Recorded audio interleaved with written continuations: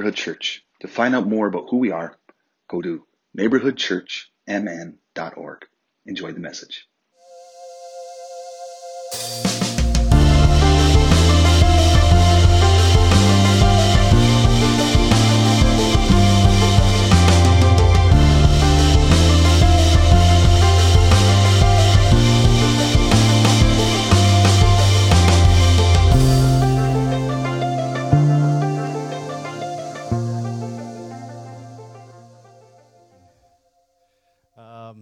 My name is Dietrich Winter, and really is a privilege to share this morning and talk.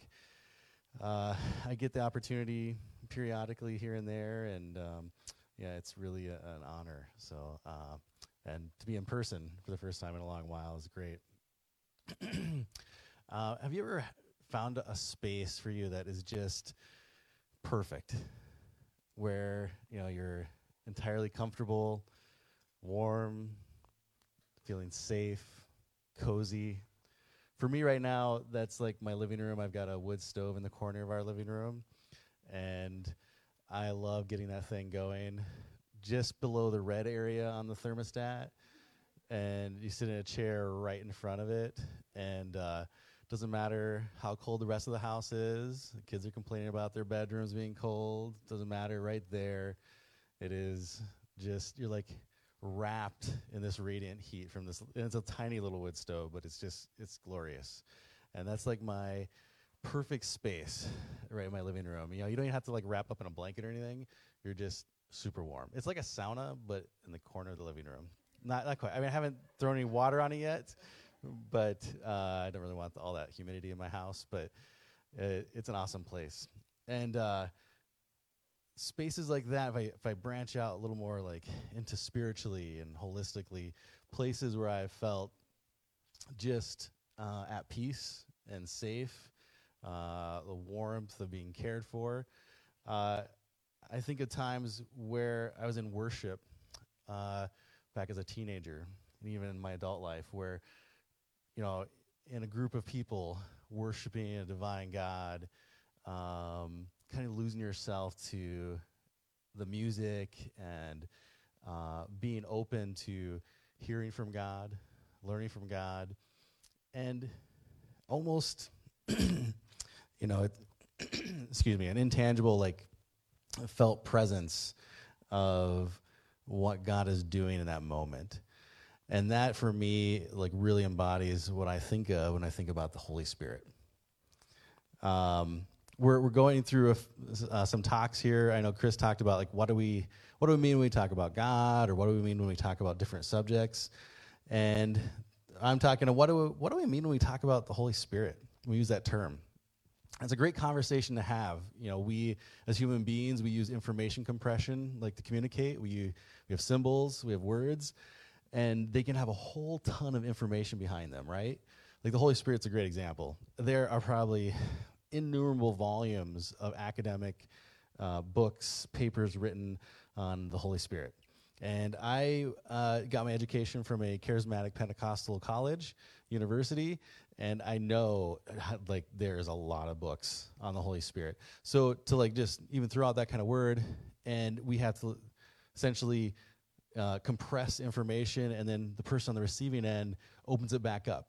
But of course, we all bring our experiences and the things we've learned and the way that word's been used in the past to decompress.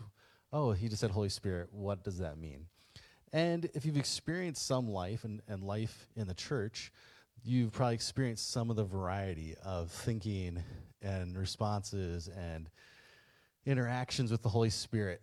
And you may bring painful experiences to the table. You may bring experiences that were not pleasant, or times that were great. And it's all a mix. For me, I'm spending a lot of time thinking about this. What do I believe? What do I think about the Holy Spirit? What do I mean about the Holy Spirit? Now, at almost 45 years old, I'm like halfway dead. So I've experienced a whole bunch of different things.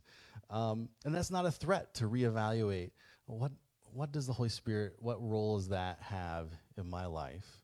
What does that mean for me? That's not a threat, because I realized that I've actually gone through this experience multiple times throughout my life, starting all the way back as a teenager, having my initial religious influences coming from a Pentecostal background, where I was just open and excited for this faith that I was discovering. People pouring this knowledge into me and these experiences and telling me what the Holy Spirit was for them, how to experience it, how to enjoy the Holy Spirit, what it meant for us as a community of believers. But then having lessons through this that made me question, like, for example, I remember as a teenager just, passionately worshiping as part of a group.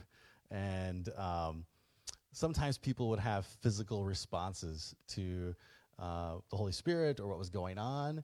And interesting thing happened to me is that I remember being in one particular worship event where I tripped and I fell. And no one held me up. They held me down. and because at times they would celebrate, like, oh, this person is being affected by the Holy Spirit in a way where they fall on the ground. But I legitimately fell on the ground. But then, legitimately. But as a teenager, it was also a little embarrassing, like, oh, do I get back up? Like, it looks to everybody like I've had some sort of experience that has, like, smacked me to the ground. It would be embarrassing to get up now, so I just stayed there. I was a little scared, like, I don't want people to think I was faking, so I just faked. so that was a moment in my experience where I'm like, okay, God can be doing things. We can be experiencing something in our worship or in our prayer, in our lives, and sometimes what we see and, like, we can observe isn't always what we think it is, and it isn't always a clear-cut thing, and there's a bit of our humanness wrapped up in it, whether it's an embarrassed teenager or another experience later in young adulthood as a young pastor, experiencing student ministry and experiencing an interest. One thing I love to do is to take groups to other areas of the country and do work projects and things like that. And it was always interesting to, like, on Wednesday night, go to some other church's youth group and experience youth ministry somewhere else. For one thing, it meant I didn't have to preach, but it gave you a night off. But students got to meet other people, experience a different way of doing church and community. But I had this eye-opening experience where you realize that our metrics that we measure in life, in our own lives, but then in ministry and in communities of faith, can sometimes influence what happens, especially working with teenagers. If you've been in organizations where you have you're the cool young adult influencing a group of teenagers, you've gathered people, they think you're super cool, and just through what you measure, they can tell what's important to you. They'll tend to give it to you. So, and I had this experience where just you could hear from the language of the people leading the event, what they really cared about was how many people, coincidentally, fell down that night or spoke in a foreign language, like in tongues, or had some other thing that they could visually see. And from being an outsider, I was like, oh, yeah, and the students want to please you, and they're going to give you what you want. So that was a learning moment for me, that we can also influence things in a way that's unhealthy if we're measuring things the wrong way, versus a community that is caring and serving each other and teaching. Our metrics can easily lead us into a weird route. So then experience a little later in ministry, I worked under somebody who is a wonderful person, but I also periodically he would have Holy Spirit sermons or Holy Ghost sermons where he's like, you know what, we're just going to throw out this message. I feel like the Holy Spirit's telling me to say something. And being someone on the practical side of ministry, it's like, oh, he didn't have time to prepare this week. That's an interesting trick there. So I learned it's possible to also become cynical about God moving on things and working through us and saying a new message perhaps. Now, no fear, we're not going to jump up and start doing anything crazy Holy Spirit-wise or knocking people over. Or in one case, we went to a church and we started march. The first time we were in the church, they were marching around the building doing they called it a Jericho thing. What was it? Jericho March. Yeah. But again, I'm at 45, and where am I at with this now with the Holy Spirit? Thinking there was good and beautiful things happening actually in all of those situations. There was amazing community, even though there was an overworked pastor working 2 jobs who sometimes didn't have time to prep for a message. And yes, he blamed it on the Holy Spirit. But it was a great community and loving community. There was amazing things and times of worship in student ministry and as a teenager. And not everything was super healthy, but great things still happened. This is no reference to Chris's student ministry at all. It was perfect. So, and for me, it actually all goes back still to the basics that I learned as a teenager, a 16-year-old. Interestingly, I got talked into being part of Bible quiz, and I meant memorizing scripture, and I memorized large chunks of the book of John. And it's just stuck with me. It's in my head, and it defines for me a lot of what the Holy Spirit is about. And there's 3 places through John chapter 14 and 16 where the Holy Spirit gets referenced by Jesus, and Jesus is talking about the Holy Spirit. And it's just little snippets, but each time he talks about, in the NIV of the early 90s, the Comforter. I'm going to go so the Comforter can come. In English language, of course, is always adapting and changing, so the translations have changed over, I realized the other day, 35 years since the NIV first came out. So oh my goodness. Yes, in over 35 years, believe it or not, language has changed a little. So now it says the advocate, but it could also be counselor, comforter. It's kind of all those nuances together. And I remember as a teenager, kind of as a blank slate, I did not grow up in church, but came to this as a teenager, comforter, just the naming of the Holy Spirit. In one of those references, it says the advocate who will come, the Holy Spirit. So we know Jesus is talking about the Holy Spirit. The Holy Spirit's going to come, and its role is as a comforter, an advocate, someone to come alongside you, to guide you. And just in using that term, really defining a lot for me what the Holy Spirit is about, bringing care, bringing comfort, advocating for us. And then the other thing that gets mentioned in those 3 places in John 14 and 16 is that the Holy Spirit's going to bring you into all knowledge. It's going to help you understand the things that Jesus has taught. Now, the thing that blows me away about this, and that really stuck with me as a teenager in chapter 16, is he says, it's better that I go so the Comforter can come. And even then, it stuck with me, wait, why? How could it be better that Jesus goes so the Holy Spirit can come? And I think it goes to that, enlightening us and comforting us. The disciples, followers of Jesus, they've just spent 3 years following this person around, absorbing everything they could about him, living with him, being healed by him, cared for by him, comforted by him, sometimes instructed and strongly. But that's just one point on a whole globe and one point in time with one group of people. And Jesus is saying the Holy Spirit can come and can guide you into all the things I've been teaching you, but going forward, and everyone, the Holy Spirit can be available to everyone in guiding into these things, to teaching you this way, this life. So it's like Jesus, but turned up to 11. Some of you are old enough to know that. Okay, the nth degree.